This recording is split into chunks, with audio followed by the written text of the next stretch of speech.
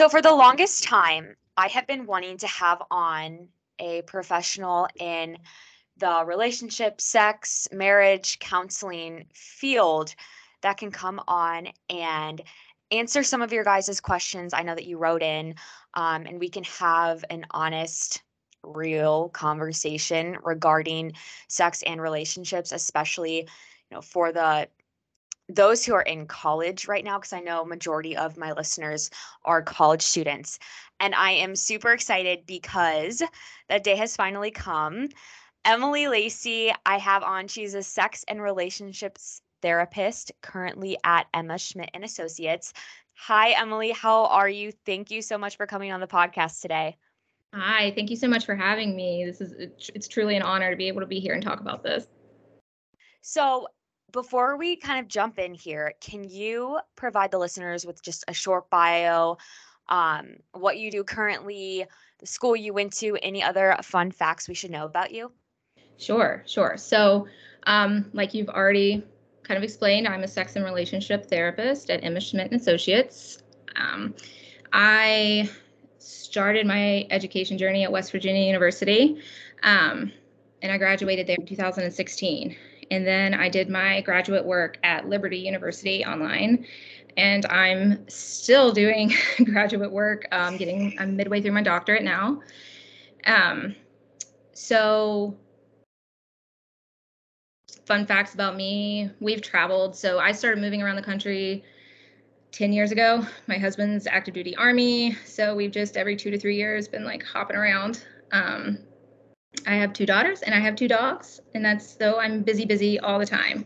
But I specialize mainly, I do a little bit of everything here, but a lot of my focus is on trauma, boundaries, etc. Gotcha. And you told me earlier this is your first podcast, right? Yes, it is. How exciting.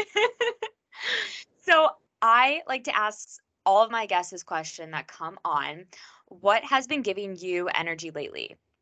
Okay, so I like that question. I've been doing a lot of shifts lately. So it's a lot of self-care, health, both physical and mental.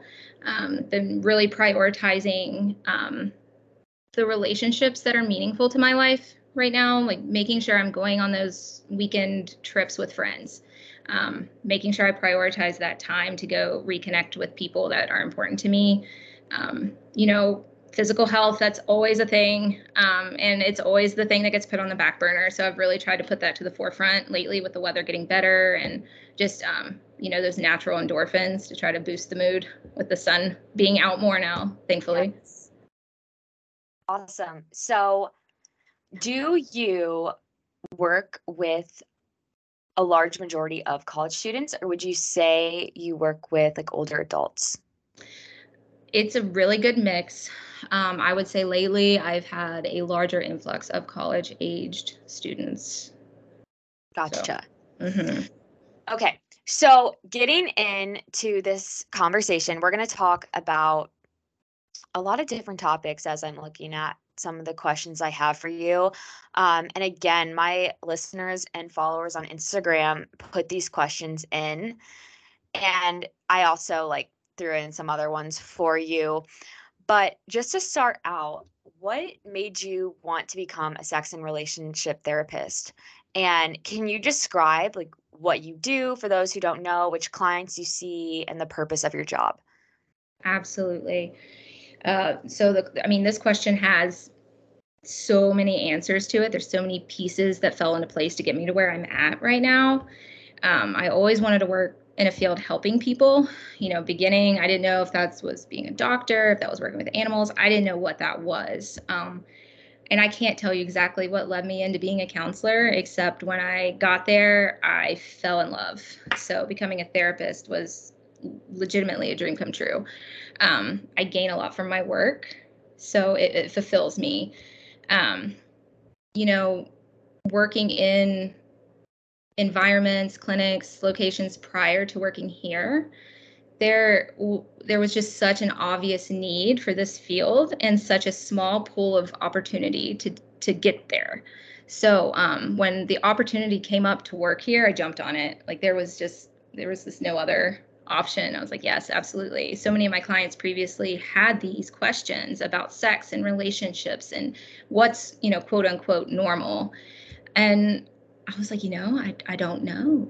So when I got here, I've just been soaking in every bit of information I possibly can from like such an amazing team. And then Emma's amazing.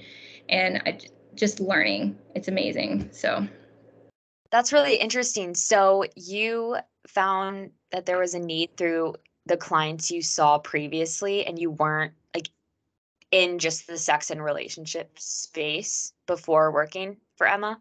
correct. Yes. So I've spent some time working in private practice.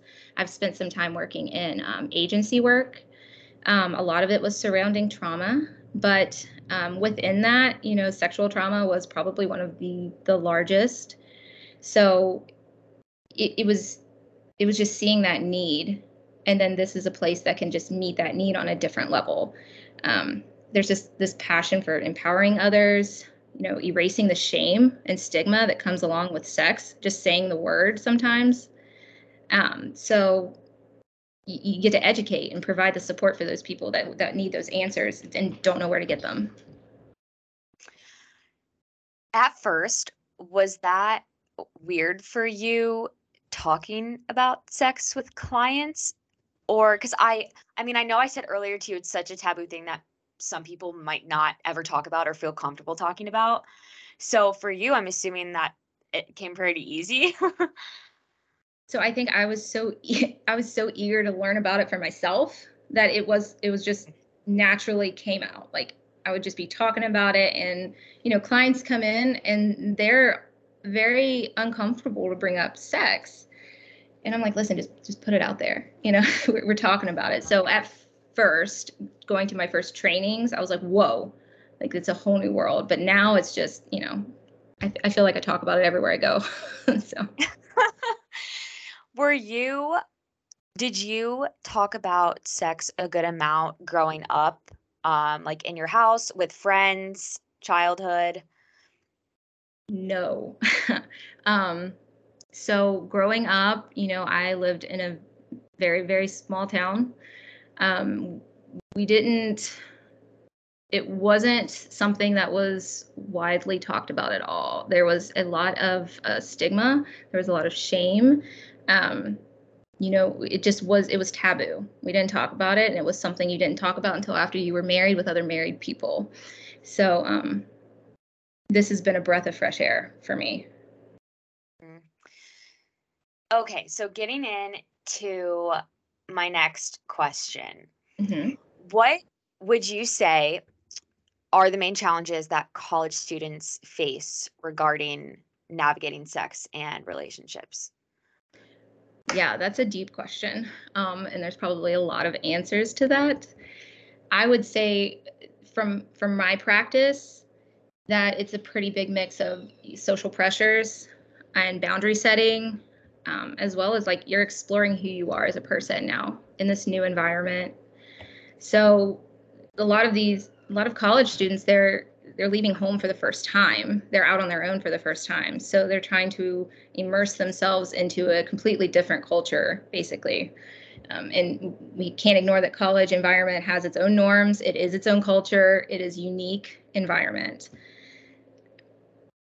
So, I see clients frequently who just don't know, and these are college aged clients, I'm sorry, but they don't really know what they want in a relationship, only what they've been taught or told they should want in a relationship.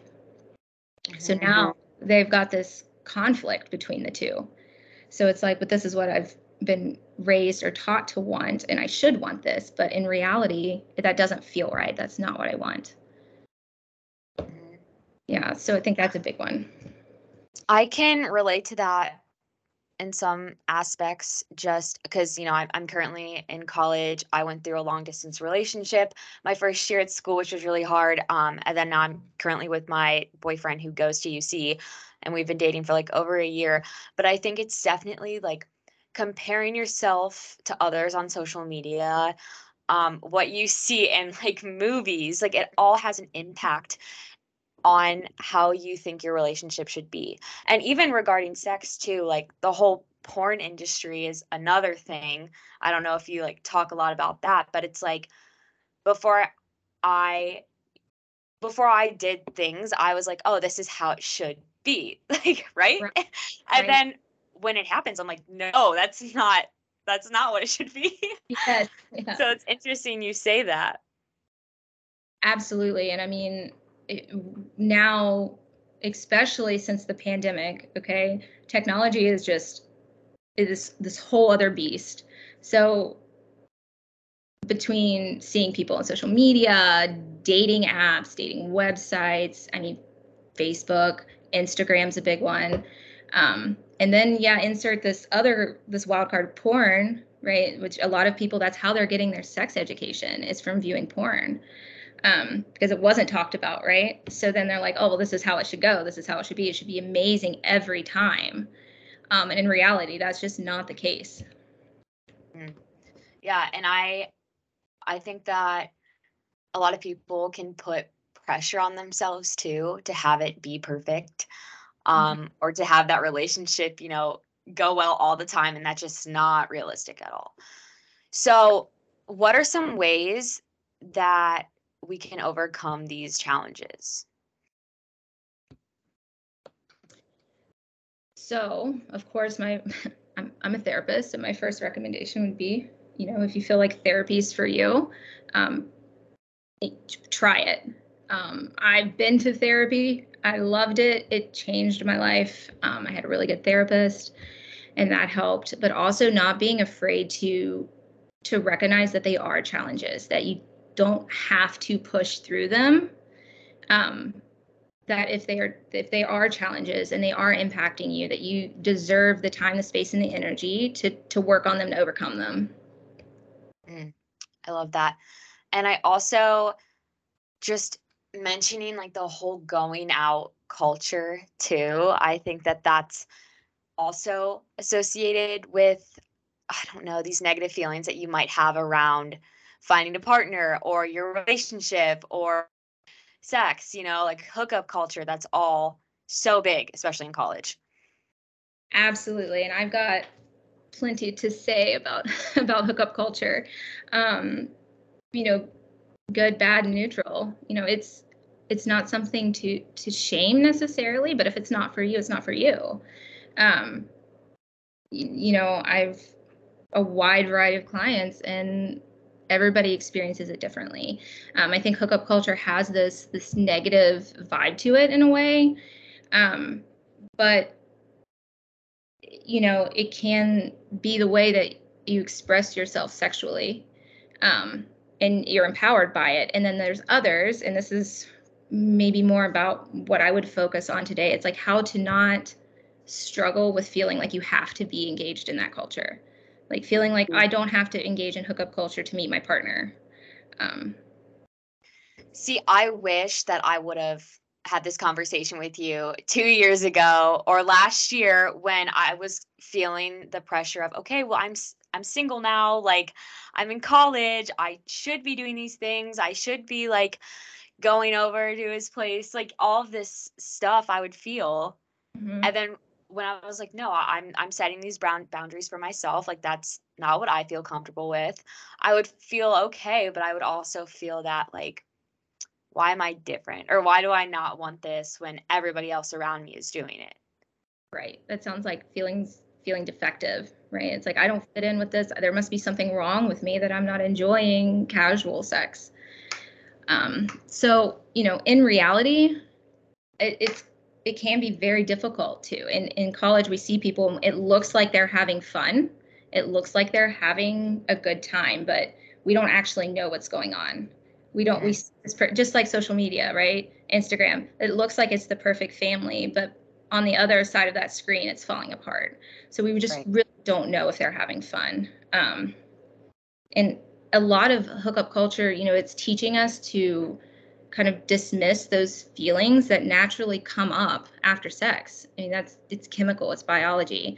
Um, when you engage in sex and intimacy, there's neurotransmitters, there's hormones, there's all these stuff that just it skyrockets, and they're known to deepen those feelings of attachment. Like, it's why some people want to cuddle after sex. They want that aftercare portion. And hookup culture teaches us to no, no, no, that's a no, no, don't do that. We don't want to get creepy, right? But for some, and for most, that's a need. We need that. Yeah, and there's all these rules, I feel like, associated with, a hookup, or if you go on your first date with a guy, like, do you have sex? Do you not? All of these like social things we should be following, when it's like you could just do what you want to do and not be shamed for it. Yes. Like, what do you want? You ask yourself before that, what's my intention for this experience? What do I want to get out of it? Am I looking for a relationship? And then acknowledging that in yourself, instead of, oh, well, I don't want to be perceived as the clingy one. I don't want to be perceived like I'm trying to wife up, right? It's Yeah. What do I want? And what's important to me? What's going to better my life moving forward? So that self-awareness is important. Absolutely. Okay, so I want to get into some questions from those who wrote in on Instagram. We have a few different ones here, and they're all kind of, all over the spectrum. So I'm going to start with this first one. How do I not feel bad if I'm not in the mood for sex, but my significant other is? Okay, so this is probably the most frequently asked question in my practice, both with individuals and couples. It's all over the place. Okay, so first, you're not alone. Okay, it's very desire discrepancy it's a big deal here. Okay, we see it all the time. This we call it, there's a lot of names for it: desire discrepancy, mismatched libido. It's one person has a higher sex drive than the other. Okay, it can be emotionally, mentally, even physically draining.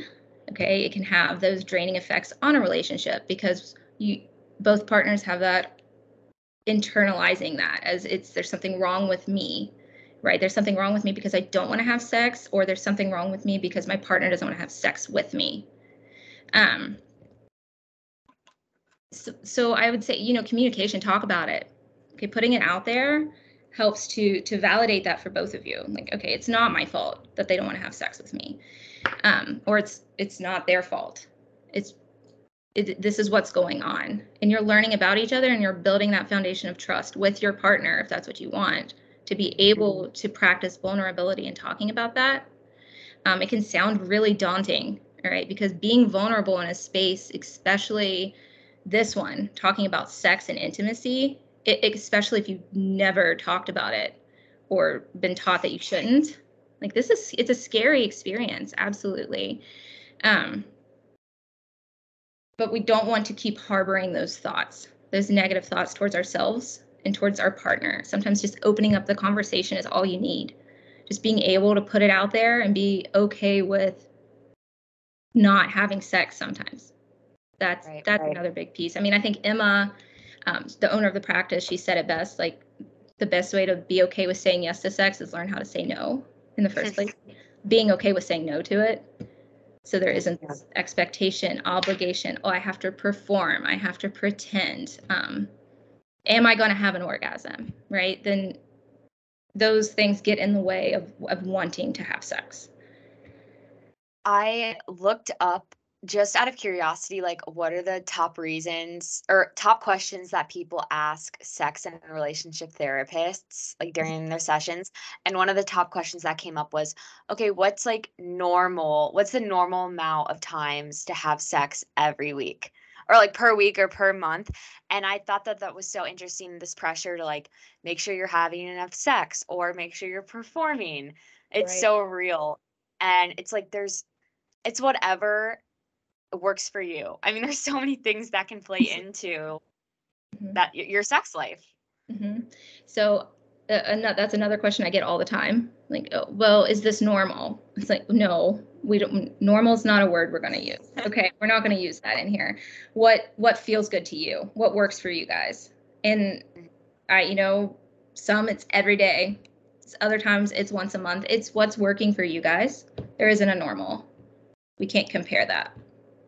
Mm, yeah, and I feel like that's where a lot of the guilt and shame, it Hmm. stems from that. And it goes all the way back to like the rules and how you're perceived and how you think things should go. Right.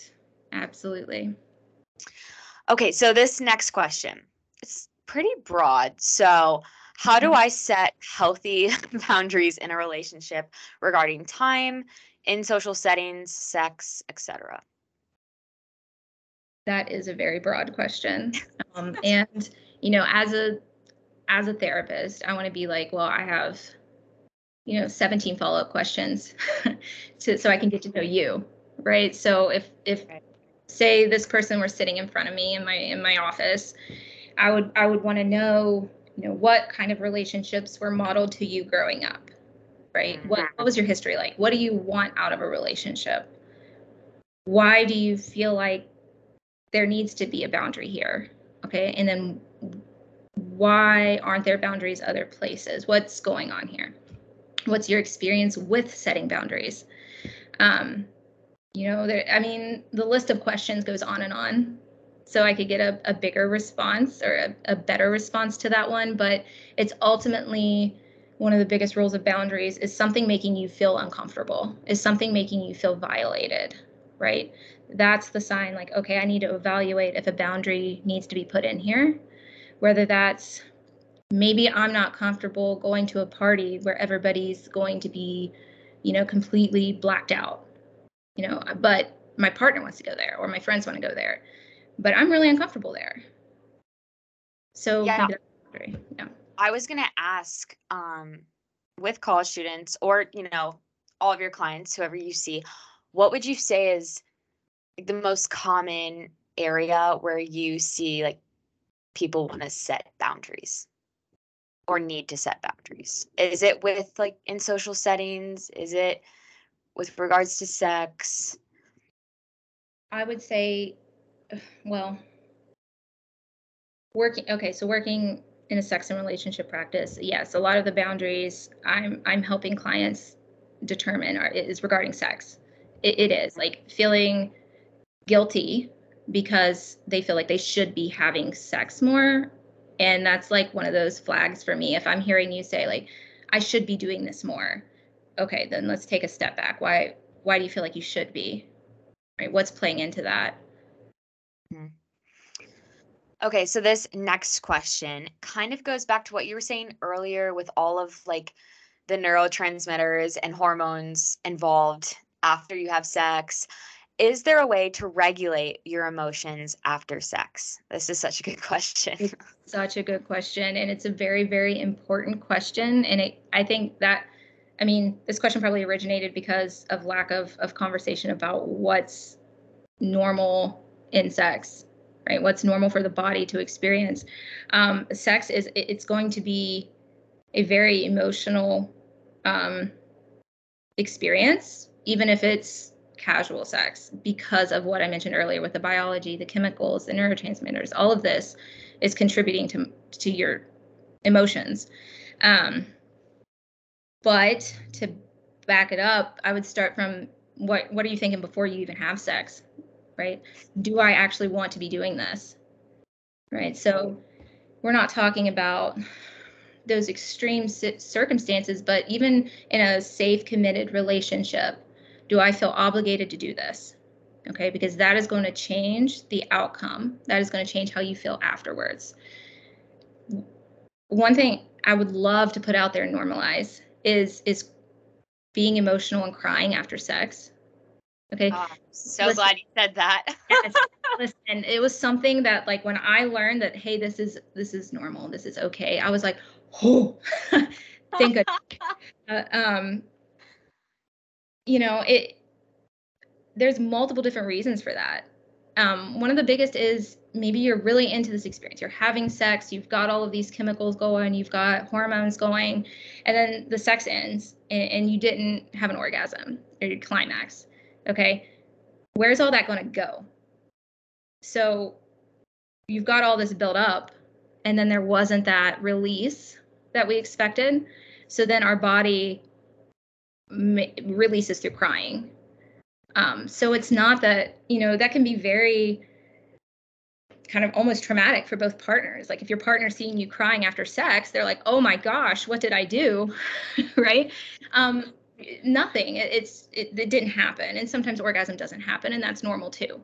So talking about that, saying it wasn't anything you did, it's part of the process sometimes. And then you can cry even if you do have an orgasm.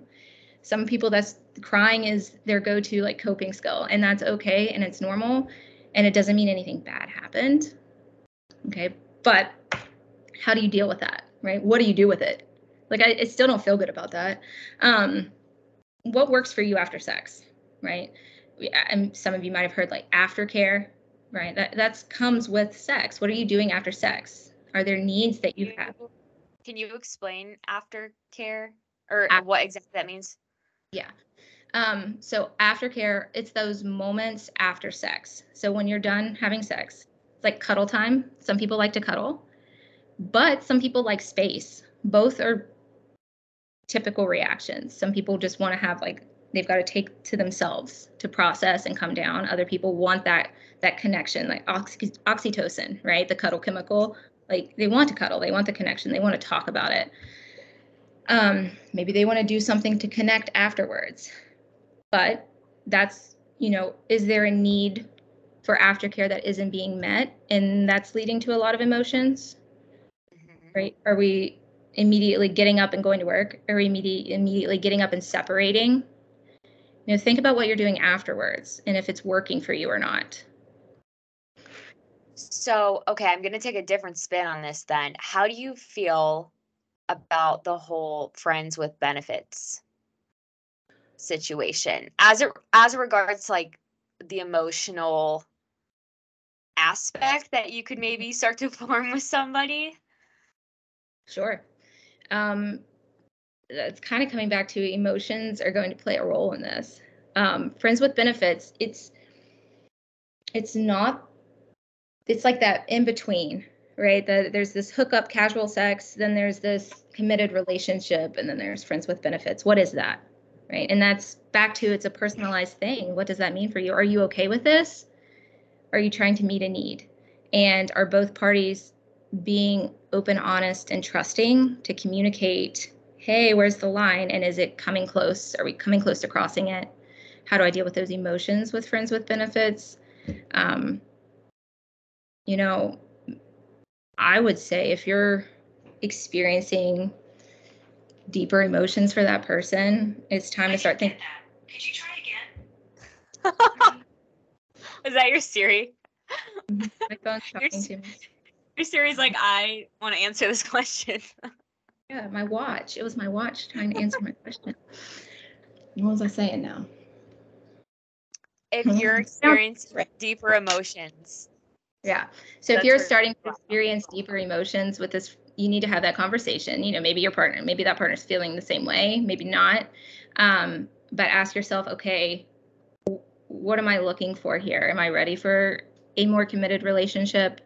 And being honest with yourself too, instead of trying to maybe force something. But being honest, because you both deserve that. You both deserve honesty. You both deserve to go after what you want in that relationship. It just might not be with that partner. Yes. And it all goes back to self-awareness. I'm so much of it does. It's like, what do I need? Yeah. What do I want? Yeah. Okay, so I'm gonna skip this next question because I feel like we already answered it. Okay. The embarrassment from not wanting to hook up. I felt like we talked about that earlier for like hookup culture. Mm-hmm. Or is there anything else you want to add?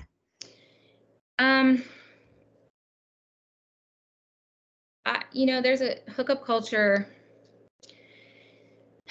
I feel like there's this big movement towards like, this is normal, this is great, this is awesome. You should all go through this like rite of passage in college that you need to be engaging in this. Like in college, you think ghosting people is normal, one night stands are normal, walk of shame. It's all part of the experience, right? It doesn't have to be.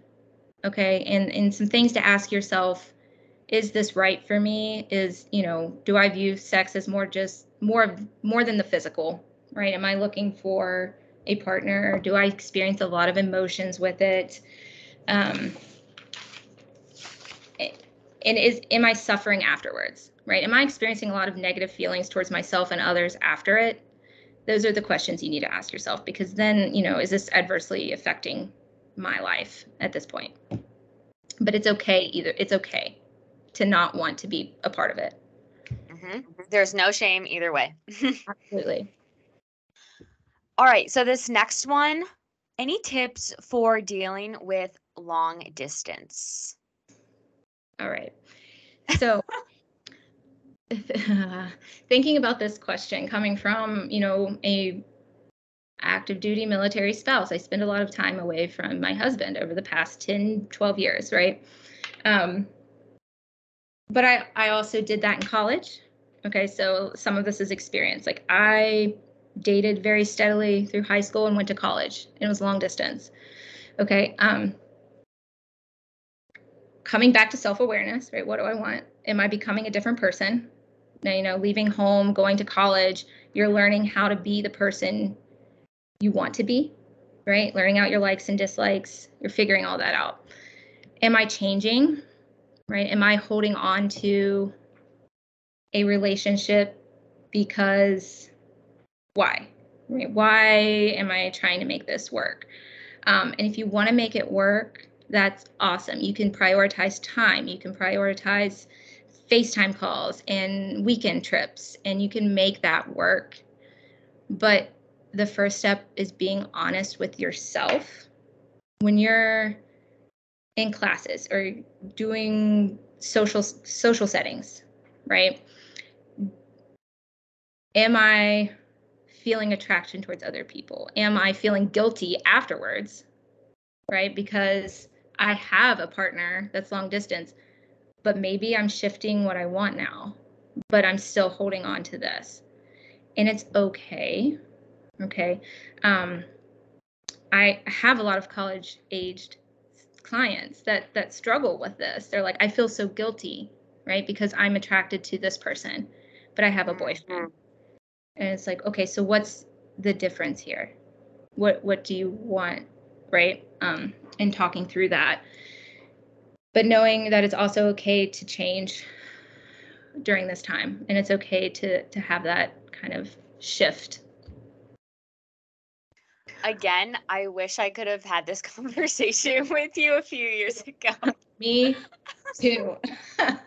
Because, okay, can we just talk about like the dependence you can feel like on that other person when you are doing long distance? Because I can remember I just started becoming like obsessed with everything that person was doing. Like, I almost felt like I couldn't be present at my own school because I was so focused on what they were doing.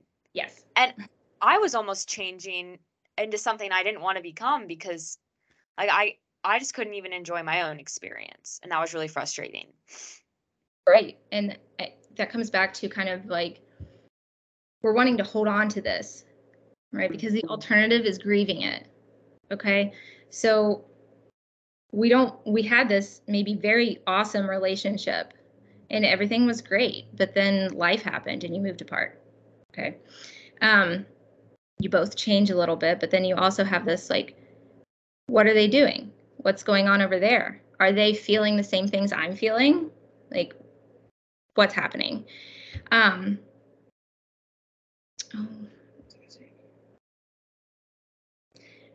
also, a lot of this, you experience a lot of your first with some of those partners. When you go off to college, like maybe you had your first sexual experience with that person.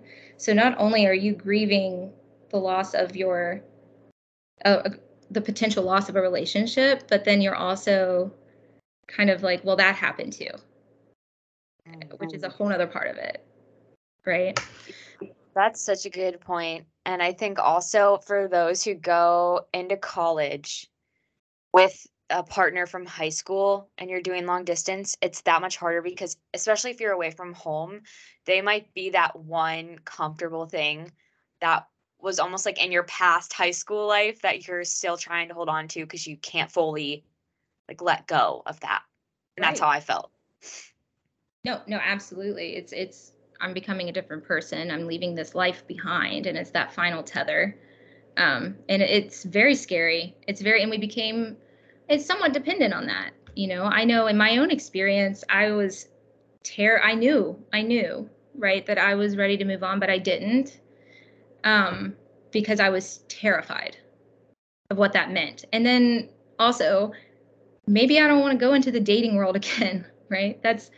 I don't know if the pandemic has taught us anything, but like dating's hard and it's scary, and you experience all kind of things when you start dating again, and that can be daunting in and of itself. Like maybe this is safe, this is good enough. Mm-hmm. So Or that feeling of, yeah, like I don't think I'll find anyone better. Like, so exactly, I'll just settle for what I have right now. yeah, this is good enough. This is the best I'm gonna get. This is safe and comfortable. Yeah. Okay, so our last question from our listeners. This one is interesting. Dating apps, yes or no? I Yeah. don't know how you feel about dating apps. So I don't think there's a yes or a no to it. And this is why, right? Because it works for some and it doesn't for others. Probably the biggest part of that is safety. And we hear about it all the time, right? Being safe online.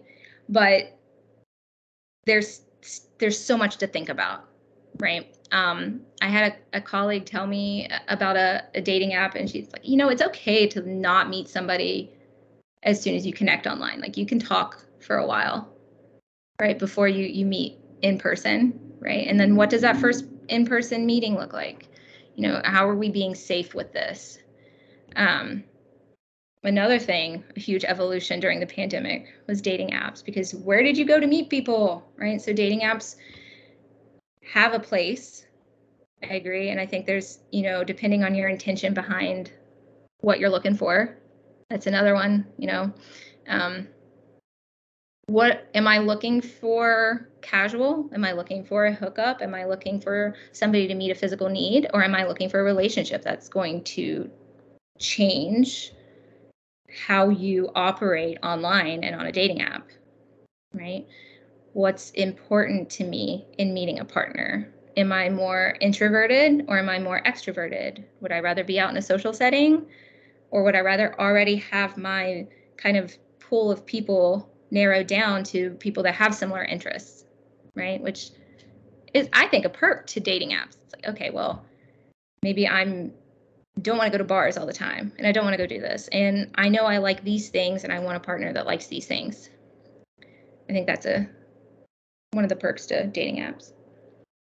I don't know if you see this with your clients, but I know that even I'm kind of this way where I never wanted to create a dating app profile because I felt like it had a really negative connotation to it, especially Tinder. It's very like, okay, if you want sex, you go and you create a Tinder. So I was like, never, ever are any of my classmates going to see me on Tinder, because I wanted, like, this sounds so dumb, but my reputation in that aspect to be upheld, I guess. Like, Absolutely. Not dumb at all. Not dumb at all. That's very, very common. I've talked to clients where I've suggested it. It's like, have you tried like online something? They're like, oh no, I'm not looking for that. It's like, okay, so what are you looking for? There's apps. Um, so that's actually brings me to one of the points I kind of wanted to talk about dating apps, was some of the shame and stigma that comes with it, and for in ways people might not have thought of. Think about what we talked about earlier when we're talking about social media and Instagram and making those comparisons. Dating apps are part of that. Um, it used to be you went on a few dates, you had a lot of space between dates, and now you could have a date every night of the week with a dating app with a different person. So yeah. we're shoving all of those emotions that come with whether failed dates, really bad dates, maybe some good ones, some rejection, okay? And we're shoving that all into this smaller amount of time. So your brain's trying to move through all of this in a shorter amount of time than we've ever done before. So that's something Mhm. to think about, right? Especially if you're swiping on somebody and they're swiping the other way. Okay. And then you're like, well, what's wrong with me? Am I not good enough? So taking that into consideration with dating apps, there's a lot of that happens. See, I've never even been on one, so I didn't even know, like, can you see if somebody doesn't swipe back on you? Mm, You're like, I don't know. like to be been a long time. You won't match. I know on some of those you won't match. So like if you don't match with them, they didn't swipe whichever way. Oh, Yeah. So it's like I want to connect with this person, but obviously they didn't. There's something about my profile they didn't like, so they didn't want to connect with me. that's crazy. Like, Yeah. that could be very no, I know some of my friends will just be on it for hours, like, swiping and Mhm. being It's like, "Oh, they didn't match with me." I don't know, and I'm just like, "Dude, get off." yeah, it's that's another, how much time am I spending on this and what am I looking to get out of it, right? Am I looking for somebody to meet up with? Is it making me feel good? Is this meeting a need for attention? Not attention seeking, but like, am I getting validation from this? What's happening? Yes, and one more thing I wanna say, I love the point you made where you're like, "Okay, well, if you don't wanna try online, like, what are you looking for?" And it's almost like maybe just give it a shot because you never know, there's tons of dating apps. Um, my boyfriend actually reached out to me on Instagram DMs, and Hmm. for 6 months, I was like, "I'm not going on a date, I'm not going on a date. This is not how I was supposed to meet somebody," and my Yeah. mom was like, "Dude, just go. Like, give him 1 date." And then we've been dating for like a little over a year now. So I look back and I'm like, why did I put so much pressure on myself to meet somebody in person that I almost didn't even give this guy a chance? Right. Absolutely. Absolutely. And it goes back to what are our views on it, right? What do we view about the what's our view on online dating? What do we think about it? Yes. We've been taught. And for me, it was, oh well, um, and how I was raised, right? Was, well, they couldn't meet anybody else out there, so they had to resort to online dating. And I think that is a stigma that we need to just absolutely eradicate, right? Because online dating has just as many risks as meeting people in person. It's different. It's just a different platform. Yeah, that's an interesting spin on it. I didn't even think like, well, if they're online, they couldn't have met anybody in person. But that's yeah, that's absolutely not true. Um, I hear it a lot in here. That's why I wanted to bring that up. mm, that's good. So my last question for you, this is just from me. Any tips for people who want to start therapy? This could be just, general, or this could be for sex and relationships, but they are scared to do so. What would you say, or any tips? Sure, absolutely. Um, you know, First, it's validating that it is very scary. I am a therapist, and it still took me forever to book a session with my own. So recognizing that the hard by far the hardest part of starting is calling to make the appointment. Okay. That is the first step, and that is the hardest one. It gets easier after you book the appointment. Okay. Um, Secondly, know that it's okay if you go to therapy and the first one or two times you go to that therapist, you're just not vibing. Okay, you're just not. That's okay to switch. It's okay to, why, well, think about, why do I want to switch? Is it from this therapist? Am I looking for an excuse not to go? Or is it because I'm just not clicking with them? It's okay not to click with the therapist. You can find another one that will. Okay. And it's normal. I know that. I know that there are some clients that are going to come see me that we're not going to have that relationship. It's not going to work, and that's okay. And we're not offended by it. Okay. If they're offended by it, they're not for you. Okay. But it's a very personal, like, vulnerable experience, right? Personal. So you want to make sure you're with somebody you feel comfortable with. So if you go through a few, that's okay too. Yeah, I love that because I've been over winter break. I took the time to start looking to see a new therapist, and I went through, I think, four Mhm. different therapists, and I was just like, "Nope, this is just," I could not feel the connection, and I gave them multiple chances, but and it was very just, like, professional, and I mean, they weren't offended, like, it's whatever works for you. So, I'm glad that you brought that up, and not Absolutely. feeling like it's your fault if things don't work out with. Yeah, it's a normal part of the process is finding somebody with the right connection. Yes.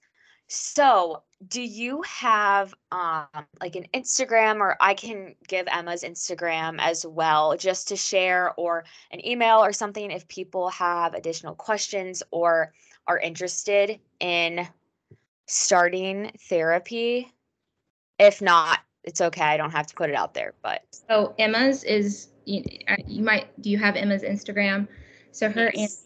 Instagram would be I have one. I'm just not as active as I would like to be on it. But Emma's the practice. So where is her email? Her Instagram.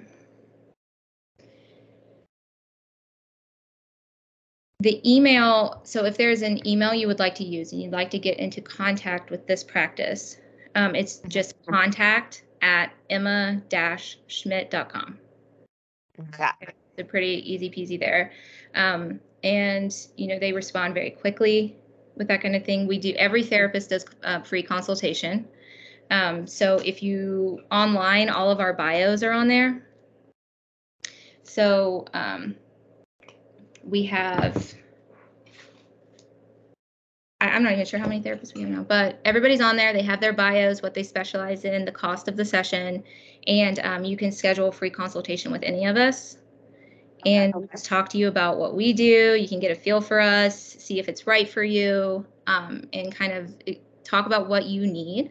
So there's the email. So it's Emma-Schmidt, right? So Schmidt, SCHMIDT.com. And the phone number is 513-438-0448 to schedule or call if you'd rather do that. Awesome. And I will also put those in the bio as well. So if you guys missed that, you can always go back and check on that. But Emily, I wanted to say thank you so much for coming on. I know this is your first podcast, but hopefully it wasn't too bad.